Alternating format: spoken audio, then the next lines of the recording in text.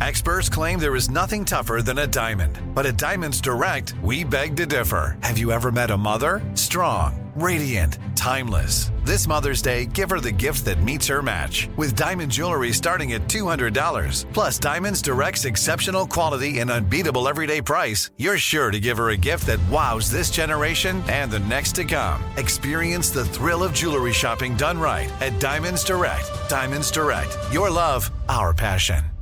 Live Nation presents Concert Week. From now through May 14th, get $25 tickets to over 5,000 summer shows. That's up to 75% off a summer full of your favorite artists, like 21 Savage, Alanis Morissette, Cage the Elephant, Celeste Barber, Dierks Bentley, Janet Jackson, Meghan Trainor, Peso Pluma, Sean Paul, Sum 41, and many more. For way less. Grab your tickets now through May 14th to see all of the artists you love all summer long for just $25 each. Visit livenation.com/Concert Week to buy now. That's livenation.com/Concert Week to buy now.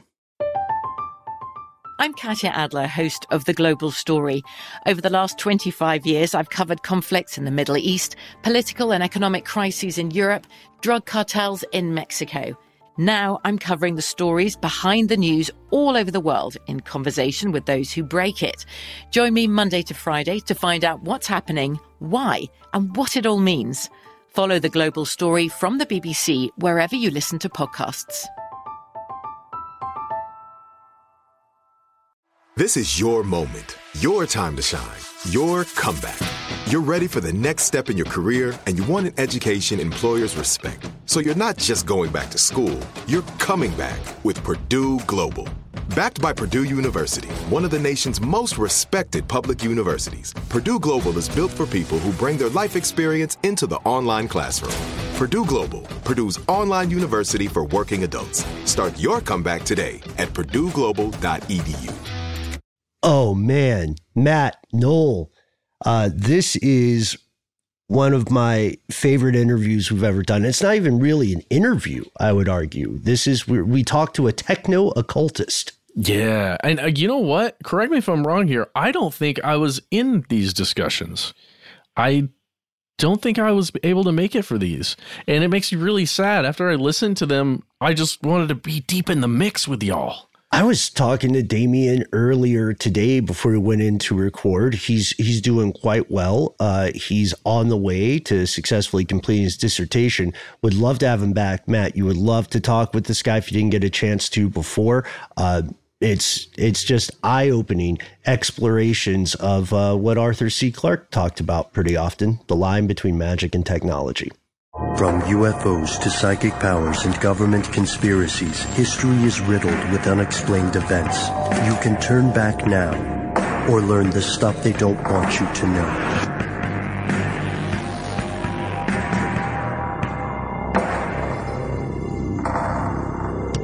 Ladies and gentlemen, welcome back to the show. My name is Noel.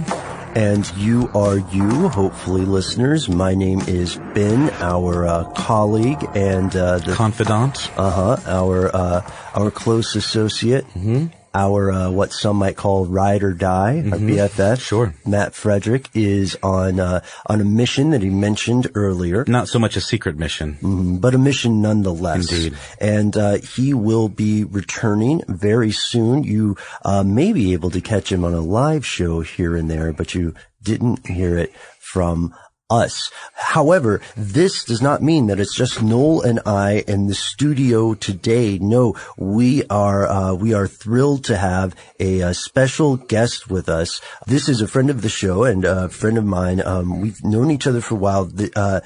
This is an instructor at Kennesaw State University, also pretty well-known writer on religious studies on the intersection of technology and the occult, which we'll get to, spoiler alert, as well as philosophy. And as a matter of fact, when we were talking about this off the air, we were like, how do we encapsulate the stuff we're going to talk to today? A lot of hats. A lot of hats. The man wears a lot of hats. A lot of hats. Ladies and gentlemen, Damian Patrick Williams. Good to be with you guys today. Thanks for having me. Hey, yeah, thank you so much for agreeing to go down a couple of crazy rabbit holes with us. Crazy rabbit holes are the best kind of rabbit holes. Yes, as far as we're concerned on this show, they are the only kind of rabbit holes. Before we get to today's episode, Damien, there's a thing that Noel and Matt and I do where we introduce listeners to each other. It's something we like to call Shout Out Corners. That's right, ladies and gentlemen. It is the return of the Shout Out Corner, and we have a few people who have requested a shout out. Mr. Brown, do you want to do the honors? Oh, why not? Here's one for Tony Hernandez. Shout out to Tony because he was listening to the Superbugs episode while fighting an ongoing infection. Hopefully it wasn't a super infection. Best of luck to you, sir. And shout out to Gwendolyn, who said it was a life goal of hers to receive a shout out on the show. Check that off the bucket list, Gwendolyn. No doubt. Yeah. No doubt.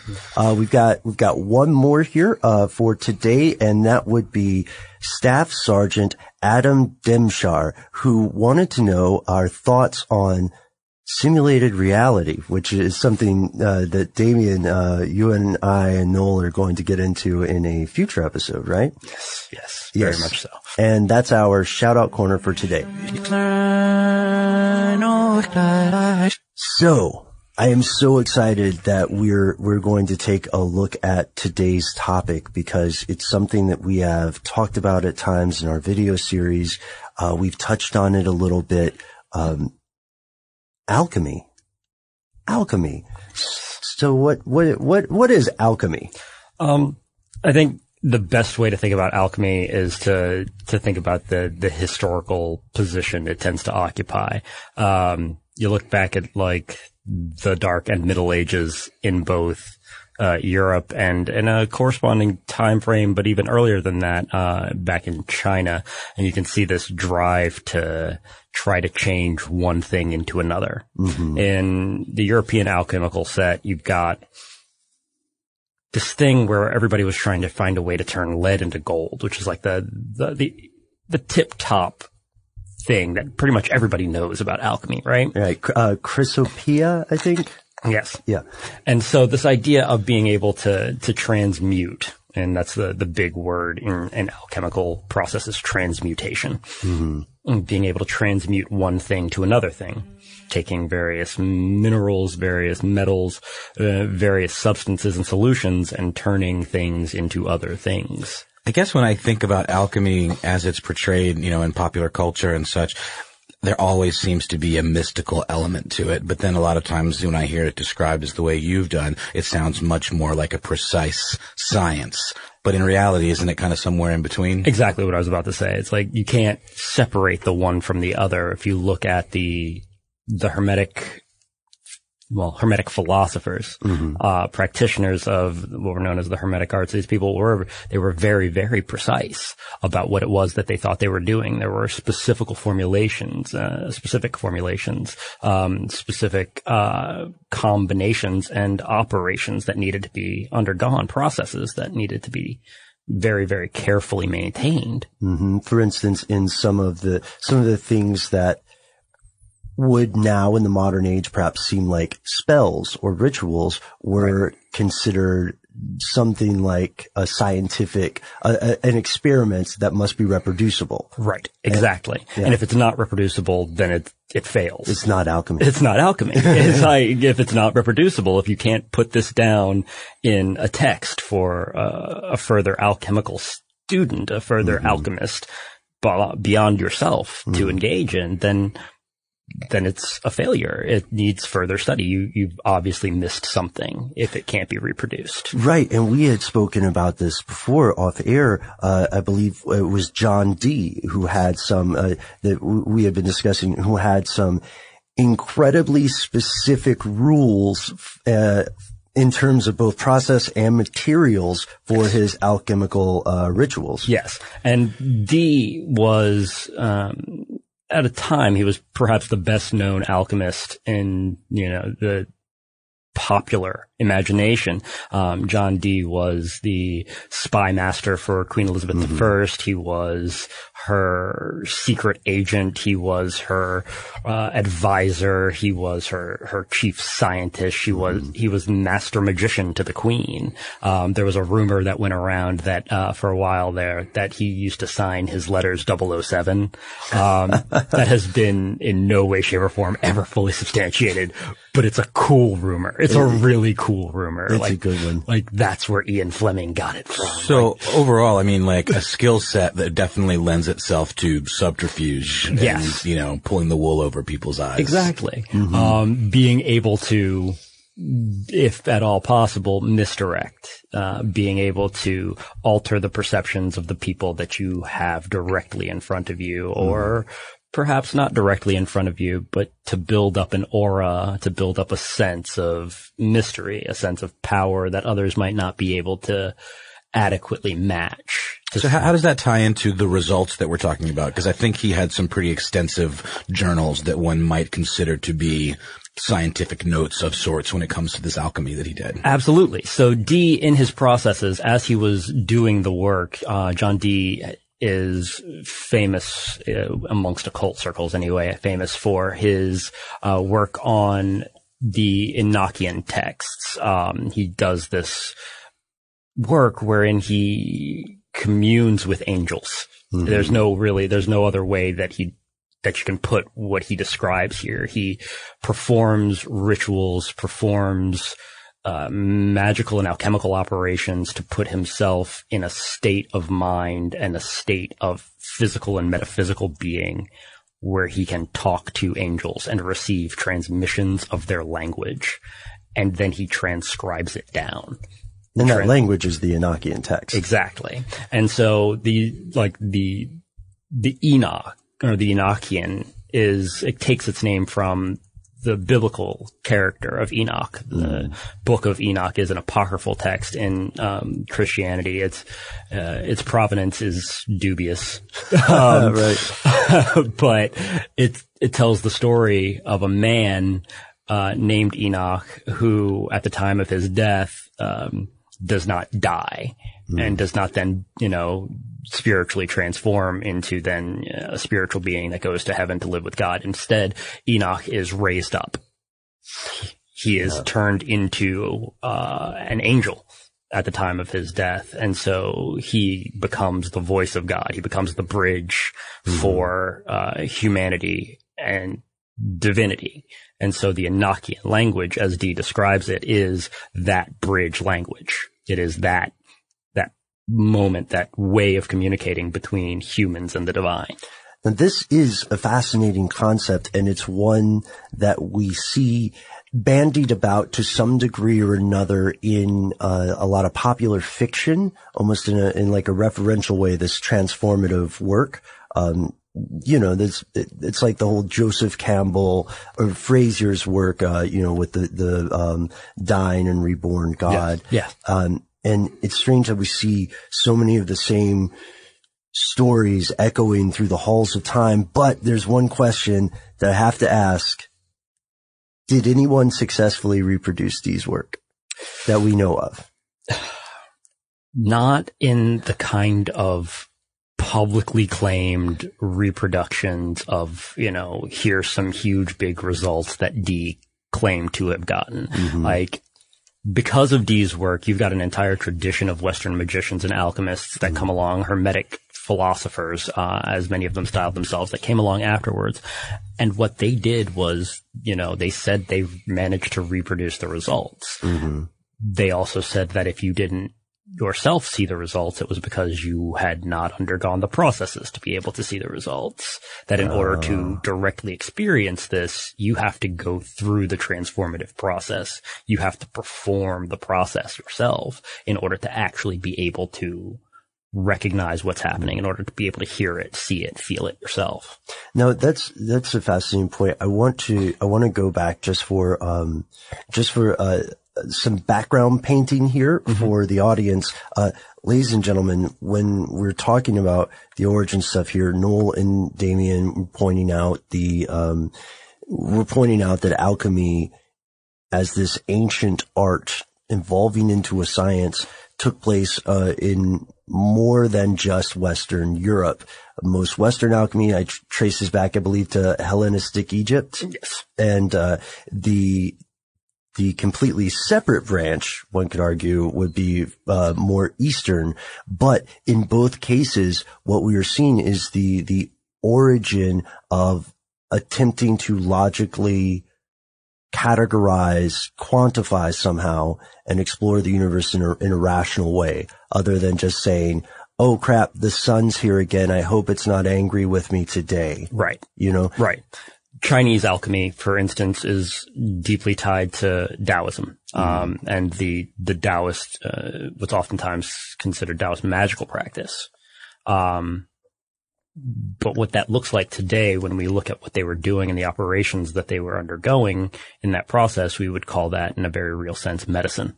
Yeah. We would call that, if we wanted to make a kind of linear progression story out of it, the story that, you know, because it's a narrative, is about making choices and might or might not have merit to somebody else who hears it. But if we wanted to tell a story about it, we could tell a story about Chinese alchemy becoming modern day pharmacology. It's about balancing various energies within yourself. It's about using potions to extend life. It's about engaging in the balancing of various elements and energies. And one of the terms that got used in the old days was humors. That's really interesting because, I mean, a lot of that is still very much alive today, and, you know, massage therapy and reflexology and, you know, essential oils and all that kind of stuff. And I mean, you know, certainly there are those that would, you know, poo-poo it, but I mean, people practice it and people swear on it. Absolutely. You know? Absolutely. And I would argue perhaps that is more alive today than maybe some of the more transmutational forms of alchemy. Well, this is getting ahead of ourselves a little bit perhaps, but like a lot of the people that I talk to, and when we talk about, you know, the history of alchemy, we talk about, you know, alchemy finds its footing in the modern era in 21st century as a metamaterial science. So you've got the ability. Well, let's put a pin in that. Yeah, for sure. This is a good one. This is a great point. I want to draw a parallel here as well. So if we are telling a story, right? If, what we would consider alchemy in China ultimately becomes pharmacology, we have seen that there is substance to the use of herbal medicine in this sphere. Right? This is not a placebo effect. Right. In all cases. But I wonder if the Western branch of alchemy, leads to, well, as you said, metamaterials, which we'll get to, but also some of the origins of chemistry are found in alchemy. Is that correct? That is absolutely correct, because we're talking, as we previously noted, about, you know, people who are trying to reproduce results. They're talking about building and working with elements that they are beginning in this way to understand in what we consider a more fundamental way. The way that we look at elements in chemistry now, the way that we think about the atomic structure of things was unknown at that point in time. There was vague hints, if we look back at like Democritus and Epicurus back in the Greeks, of, you know, quote unquote atomic theory. But that was not the kind of robust, you know, electron shells and protons and neutrons kind of chemical theory that we have today. It was instead, at that point in time, about, well, there are base elements. There are elements of the earth. There are elements that are more solid. And then there are more rarefied elements. There are more refined elements like gold, like silver, like platinum. And those elements, if you leave the elements of the earth alone for long enough, they'll become this kind of more rarefied element. They will evolve into it on their own. So our job as alchemists is to figure out the process by which those base elements turn into the more rarefied elements, and to then replicate that process, to control that process, to manipulate that process for ourselves. And this gets into something fascinating. So there is a bit of an occultation, a bit of a conspiratorial aspect to alchemy, there is a bit of stuff they don't want you to know, because all of these works moving a base element to something more rarefied, more pure, are a microcosmic example of something else, which is the big elephant in the room, the great work. Yes. And we'll get to that after a word from our sponsor. The morning after the party, I mop.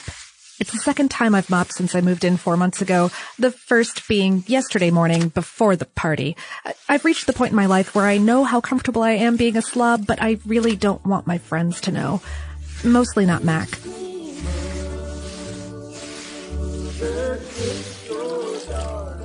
Her music lays down the rhythm for my swipes and sloshes, as it did for dishwashing before this and living room recombobulation before that. Yes, what I'm saying is that it's my third time today through the album she gave me, but don't judge. It's sad and brash and perfect. And every thrum plays through me, like the reverberation of a laugh half an inch above hot skin, like the stubs of her hair soft through my fingers. It's in the third chorus of my favorite song, the one she covered last showcase, that something disjoints. I've gotten a breath ahead of the lyrics, my mop sweeping to the downbeat instead of the back, and that creak. Not a cat on the floorboards. Both are in their own sunbeams flat on the couch. It came from the album. Mop back in bucket, I moved to my phone and skipped the song back to the beginning. It's all normal, and the cats have adjusted their antenna-dish ears in the way that means they're ignoring me on purpose now. So I ring out the wet yarns again, and I'm daydreaming about backup vocals when... there it is. An extra word lilting through that third line, almost off-key, and emphasized by its own tacked-on beat. And a moment later, that noise, nothing like the hardwoods now that I hear it. It's a guttering grind, a warped door against a warped frame, muffled behind the rest of the track. Weird that I didn't notice it before, but I figure it for lo-fi charm, some studio flotsam, the mandolin player bringing back another couple beers before her next song or whatever. I should keep cleaning. Max said she'd text me later, maybe come back over. But something in my mind keeps fluttering over that misstep. The mathematical improbability of the pattern. Mop in bucket, I pick up my phone and wind the song back, finger dragging over smooth screen. And this time it's expected, and I sing along, punctuate the beat with a slap on my thigh, and suddenly it's sensical, satisfying even, like picking a scab or popping a zit. Even the stuttering scrape that comes after is a strange comfort.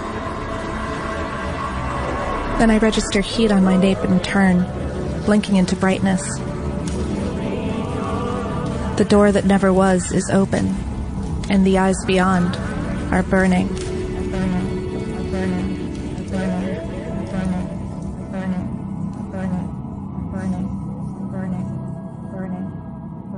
Cleanse the clutter of this old world and open the door that never was.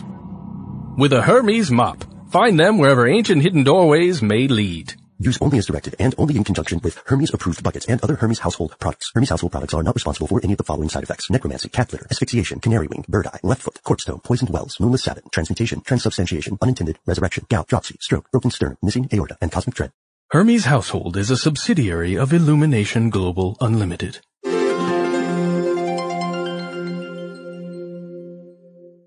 Live Nation presents Concert Week. From now through May 14th, get $25 tickets to over 5,000 summer shows. That's up to 75% off a summer full of your favorite artists, like 21 Savage, Alanis Morissette, Cage the Elephant, Celeste Barber, Dierks Bentley, Janet Jackson, Meghan Trainor, Peso Pluma, Sean Paul, Sum 41, and many more. For way less. Grab your tickets now through May 14th to see all of the artists you love all summer long. For just $25 each. Visit livenation.com/Concert Week to buy now. That's livenation.com/Concert Week to buy now.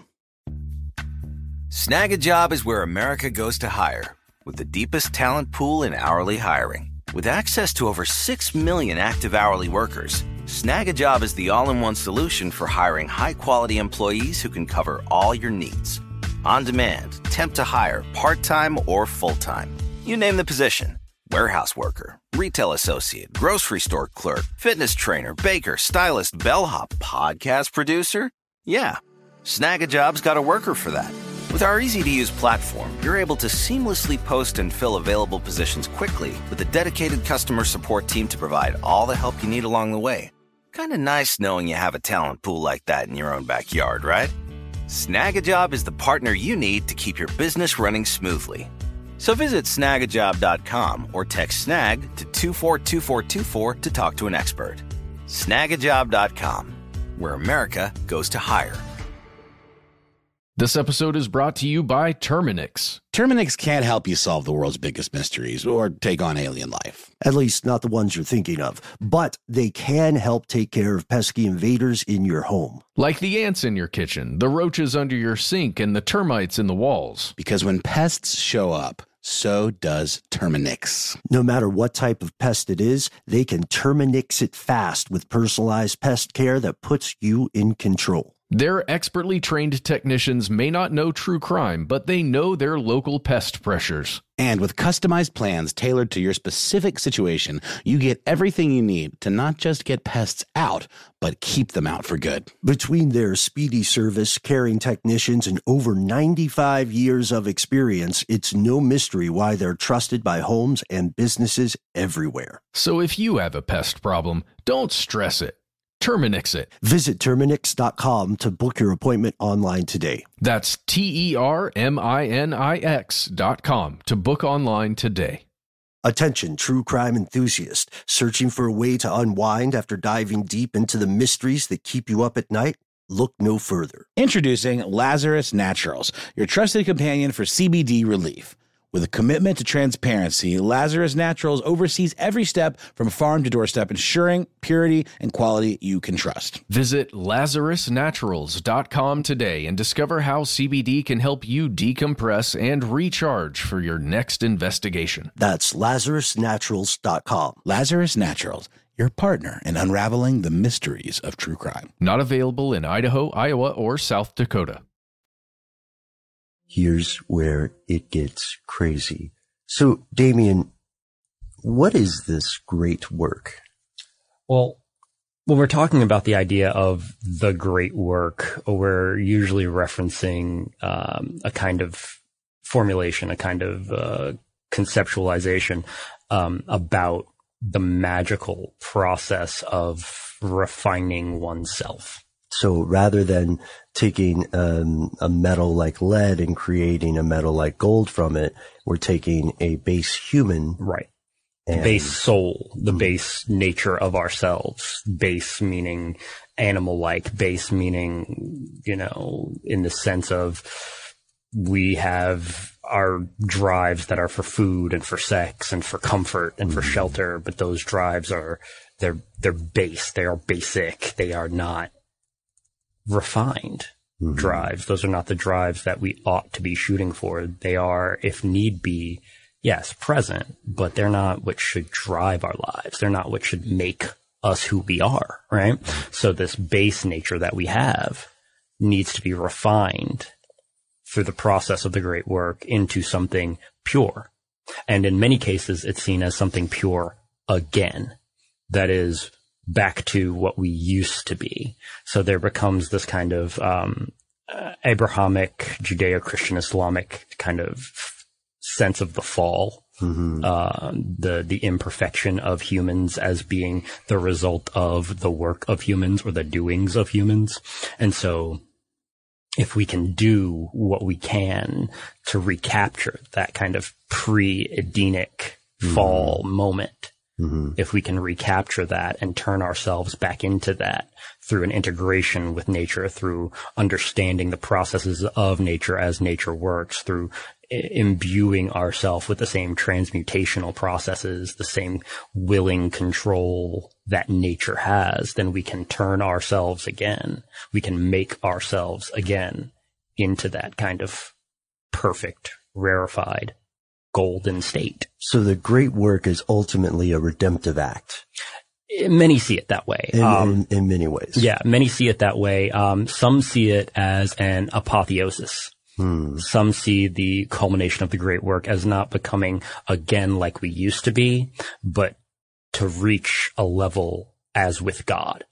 That is, to put ourselves, we had to come down from this quote unquote pure state. We had to fall. We had to be in this kind of process of being in the mud and trying to survive and scrounge and scrape, and then move through that and become more than that, and then to become more than we even ever were before that, and to become finally like God.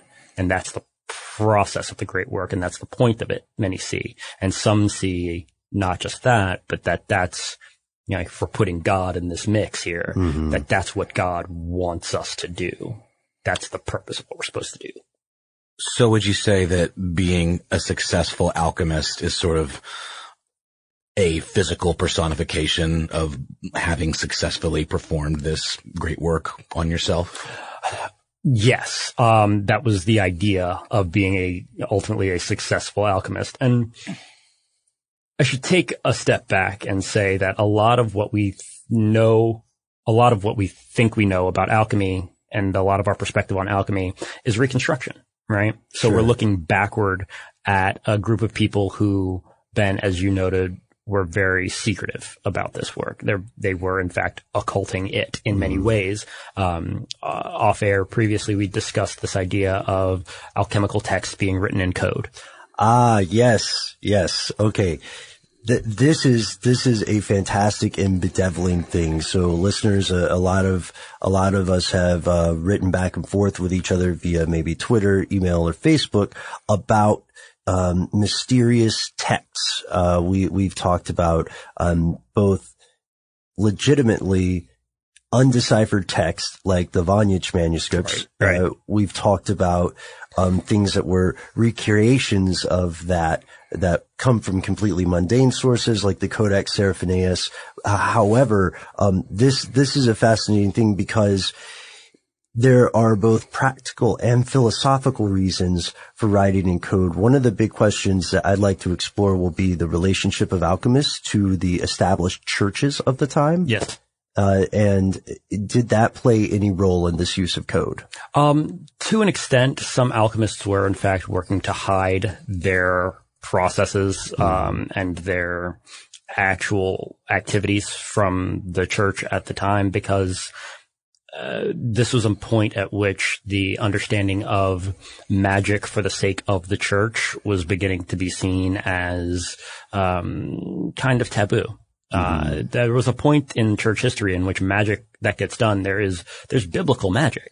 Like there is a history of Jewish magic, of Christian magic, of Islamic magic. There are traditions of magical processes being built out of certain understandings and certain decipherings of the text. The entire history of gematria and the Kabbalah is about deciphering coded messages from out of the Torah by using numerical transformations on words and texts to then find hidden messages in the text. And the same was applied to the New Testament by Gnostic thinkers, you know, building these kinds of perspectives out of what is hidden. What is the hidden meaning within the text? I mean, the Gnostics came before the first really attested Kabbalists, obviously, but like, in all of this, I keep thinking, wasn't Jesus kind of an alchemist? Actually, some of the alchemists and magicians, the Hermetic magicians working later down the line, made that exact argument, that what Jesus specifically was doing was working to teach people how to perfect and to refine themselves. And in the process, by the way, here's how you can change one thing into another. Right. You need to feed 500 people. All you got is 5 loaves of fish or 5 loaves of bread and some fish.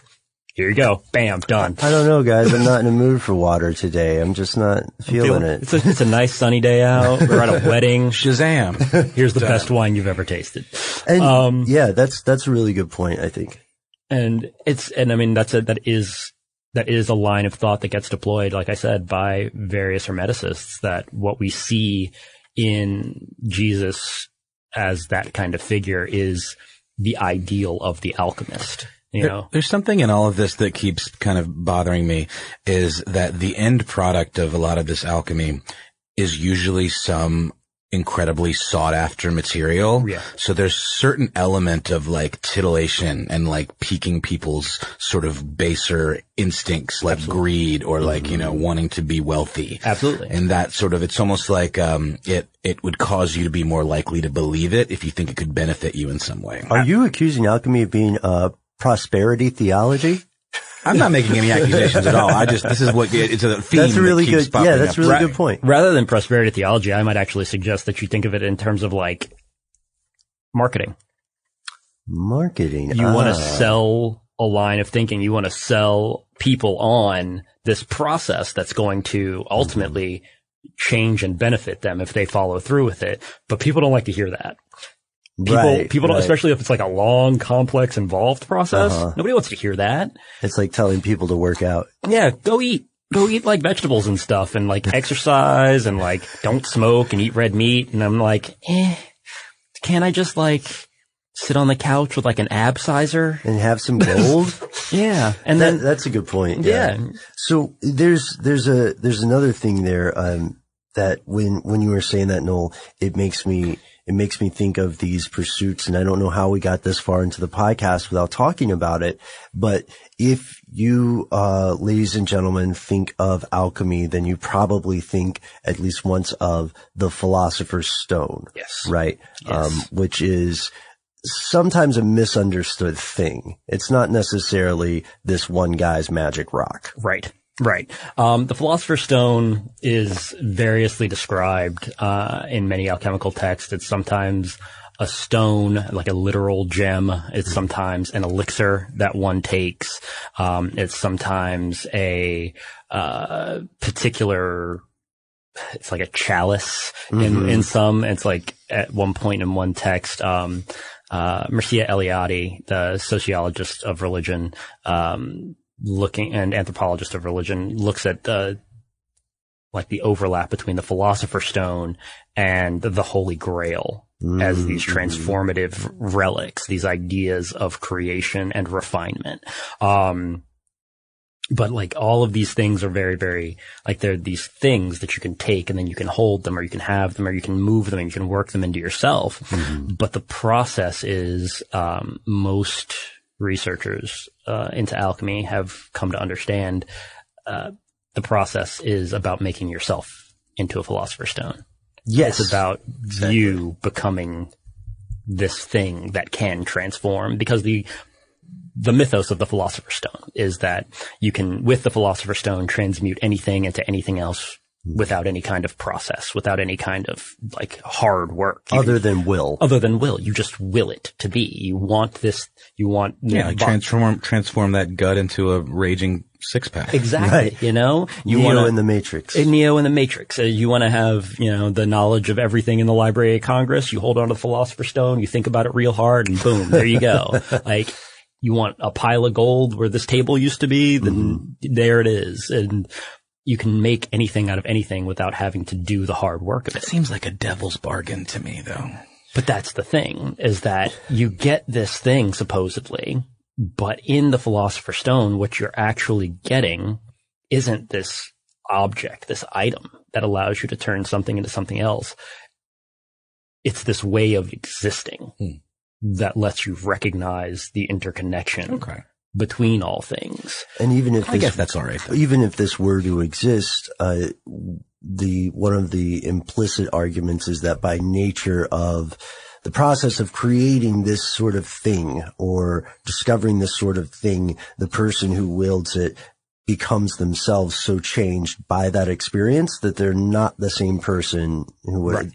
So it is like a quest for like the Holy Grail or something. Right. It's not the object itself. It's the process of getting to the object. Yeah. And then once you're at the object, you realize, well, I'm not going to do what I initially thought I was going to do with this thing. The magic was inside you all the time, the whole time. Jehovah starts with an I. Exactly. Sorry, I just enjoy that movie. Anytime you can make a reference to The Last Crusade, I'm fine with it. Which is still, oh man, I was surprised. Solid it movie. Holds up. Solid movie. It holds up. And then in some ways, what's interesting there, and I love that we're talking about this Holy Grail, combination, I'm getting sidetracked. That might be an episode for a different day.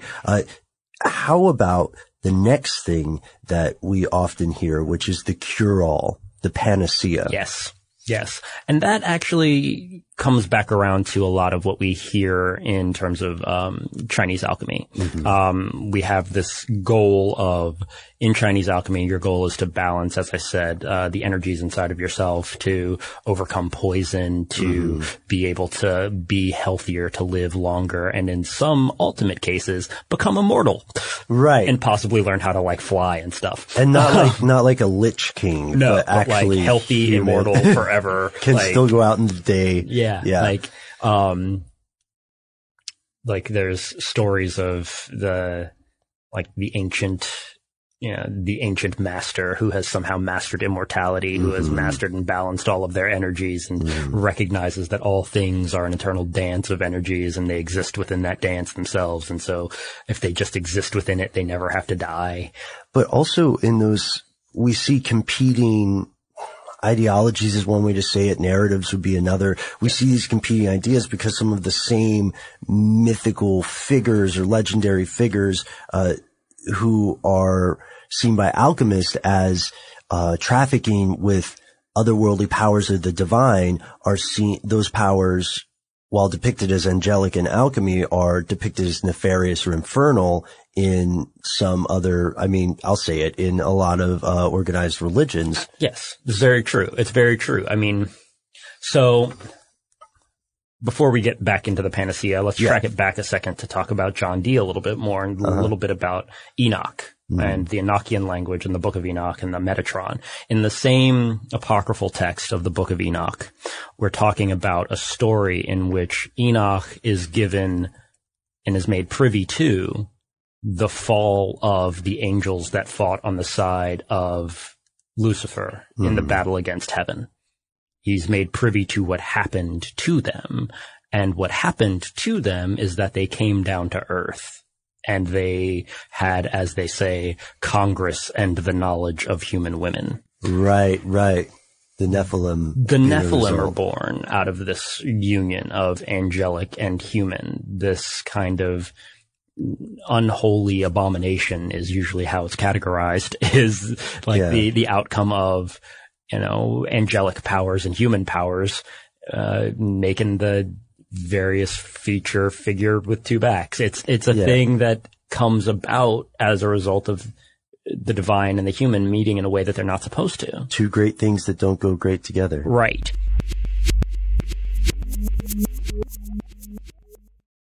Live Nation presents Concert Week. From now through May 14th, get $25 tickets to over 5,000 summer shows. That's up to 75% off a summer full of your favorite artists, like 21 Savage, Alanis Morissette, Cage the Elephant, Celeste Barber, Dierks Bentley, Janet Jackson, Meghan Trainor, Peso Pluma, Sean Paul, Sum 41, and many more. For way less. Grab your tickets now through May 14th to see all of the artists you love all summer long for just $25 each. Visit livenation.com/Concert Week to buy now. That's livenation.com/Concert Week to buy now.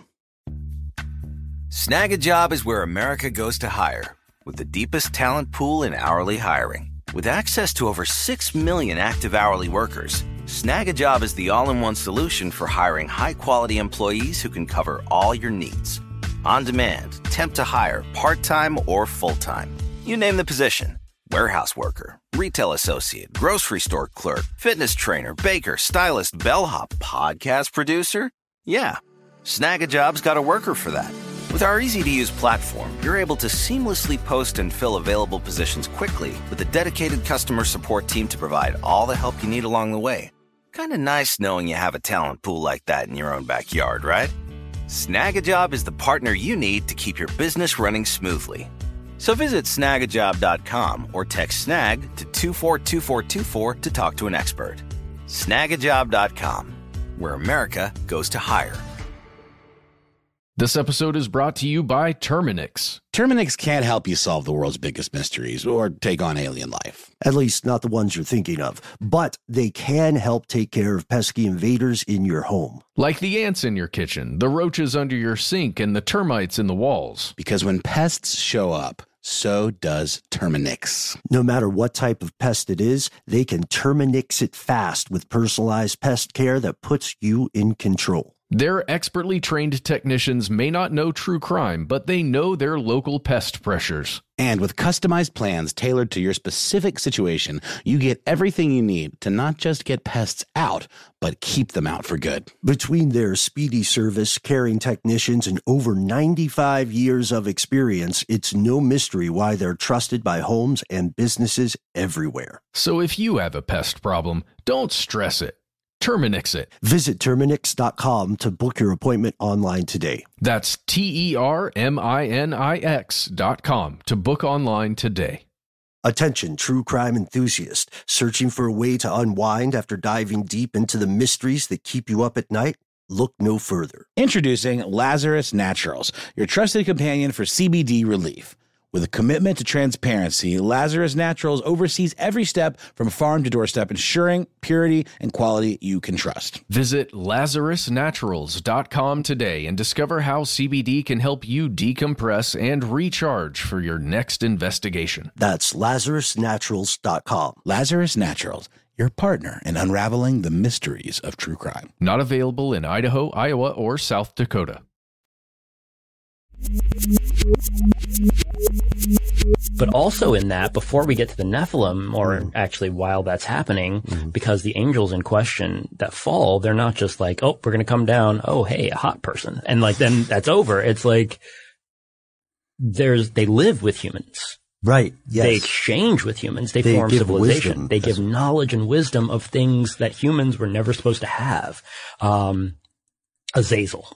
For anybody out there familiar with the movie Fallen with Denzel Washington, that character doesn't just come out of nothing. The character of Azazel is actually first referenced in the book of Enoch, and he is originally an angel of death. His job is to make death and to shepherd souls in death, oftentimes connected with the figure of Samael, which is in many categorizations, the pre-fall name of Lucifer.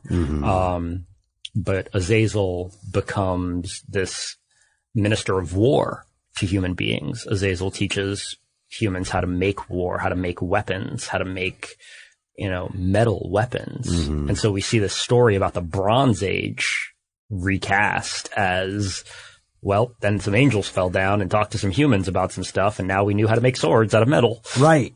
Oh, let's follow this, the curve of this rabbit hole just a little bit further down this, a tangent. I have a tangent for you guys. Yeah. All right. So for our listeners, we have to be conscious this might sound like what we're describing would be a bunch of, imaginative, somewhat deluded people who are, spinning fanciful, if engaging stories about the world. But there is still science at work here, which is the strangest part. I read recently, and I don't know if you guys heard about this, that ancient Babylonian astronomers were tracking Jupiter. Yes. With calculus. With like actual and in fact calculus. Yeah, and several thousand years before we ever thought that was invented. Right. And because of this, what's so strange is that the reason they were tracking, the reason that they had this,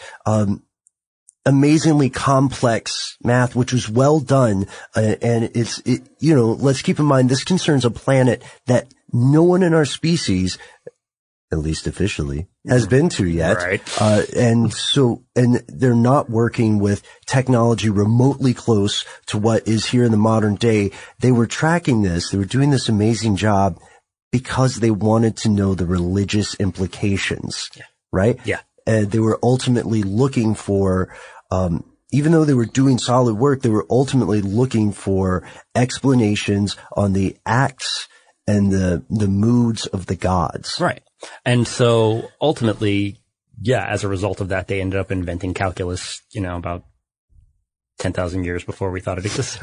Right. It's like, when you stop and think about what is actually present in our capabilities, what we can learn to do and what motivates us to do it, as you said, right? So one of the things that I tend to tell my students when we learn about philosophy of religion, and we talk about atheism and agnosticism and, belief. One of the things I talk about is, okay, so let's talk about Islam for a little bit, right? In Islam, it's a commandment to know the works of God, to understand the world. It's a responsibility that you dig down via science and math and art and figure out the world however you can. Because from that perspective, God made this, and God put humans here to enjoy it, to experience it, and to take care of it. So you better figure it out pretty fast so that you can. Yeah. And we get mathematical advancements from Islamic cultures around the world down through human history as a result of this. We get architectural advancements. We get geometric advances that we never would have seen if people hadn't been trying to accurately reproduce religious experience. Because God said so. That's such a great way to put it, because what we're finding is that, Noel, when you and I were doing the Flat Earth episode earlier with Matt, one thing that we found was this whole myth about this entire myth about people thinking the Earth was flat until, what was it? 1400s, I guess? think so. Yeah.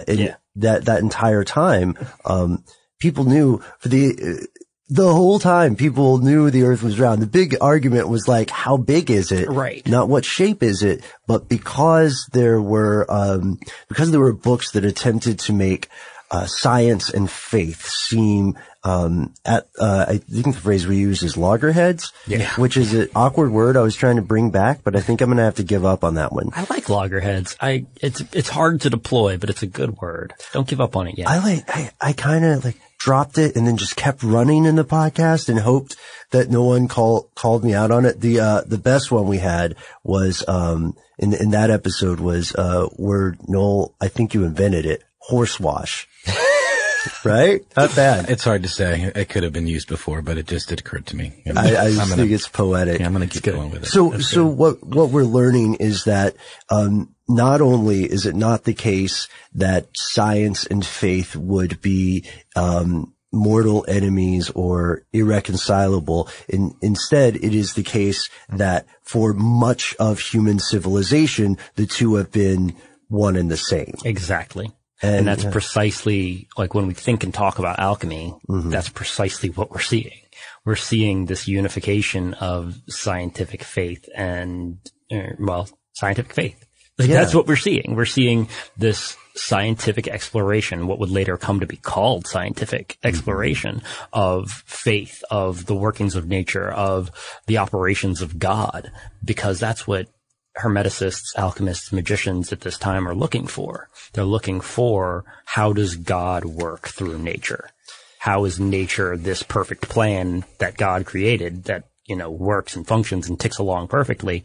How does that happen? And can we do it? Ah, yes. The $1 million question, the million philosopher's stone question. And a question we're still trying to answer in many levels today. So let's end on this note. What is modern alchemy? What is the future of alchemy? The current disposition of alchemy as it's understood in the world today, it's kind of dichotomous. On the one hand, people look at alchemy and look at the processes of alchemy and they scoff and they say, how could anybody have ever been so naive as to think that you could transmute lead into gold? When at the same time, we have a Large Hadron Collider that could do you just that. That's true. We have the ability to turn energy into matter.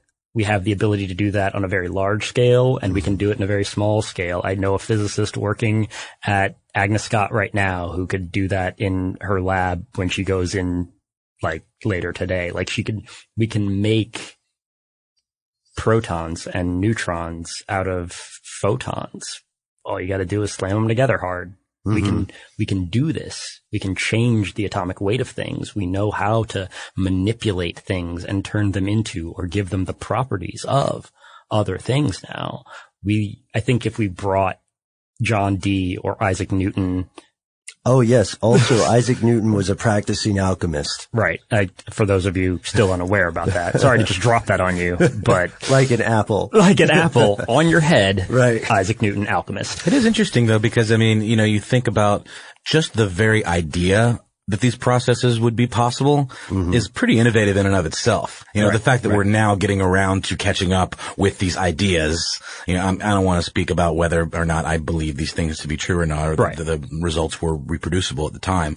But the idea itself is fascinating, that you can turn one material into another, or, you know, change these fundamental aspects of matter. Right. And the fact that we're now getting around to it hundreds of years later is pretty cool. Yeah. Yeah. If we weren't already doing it in secret.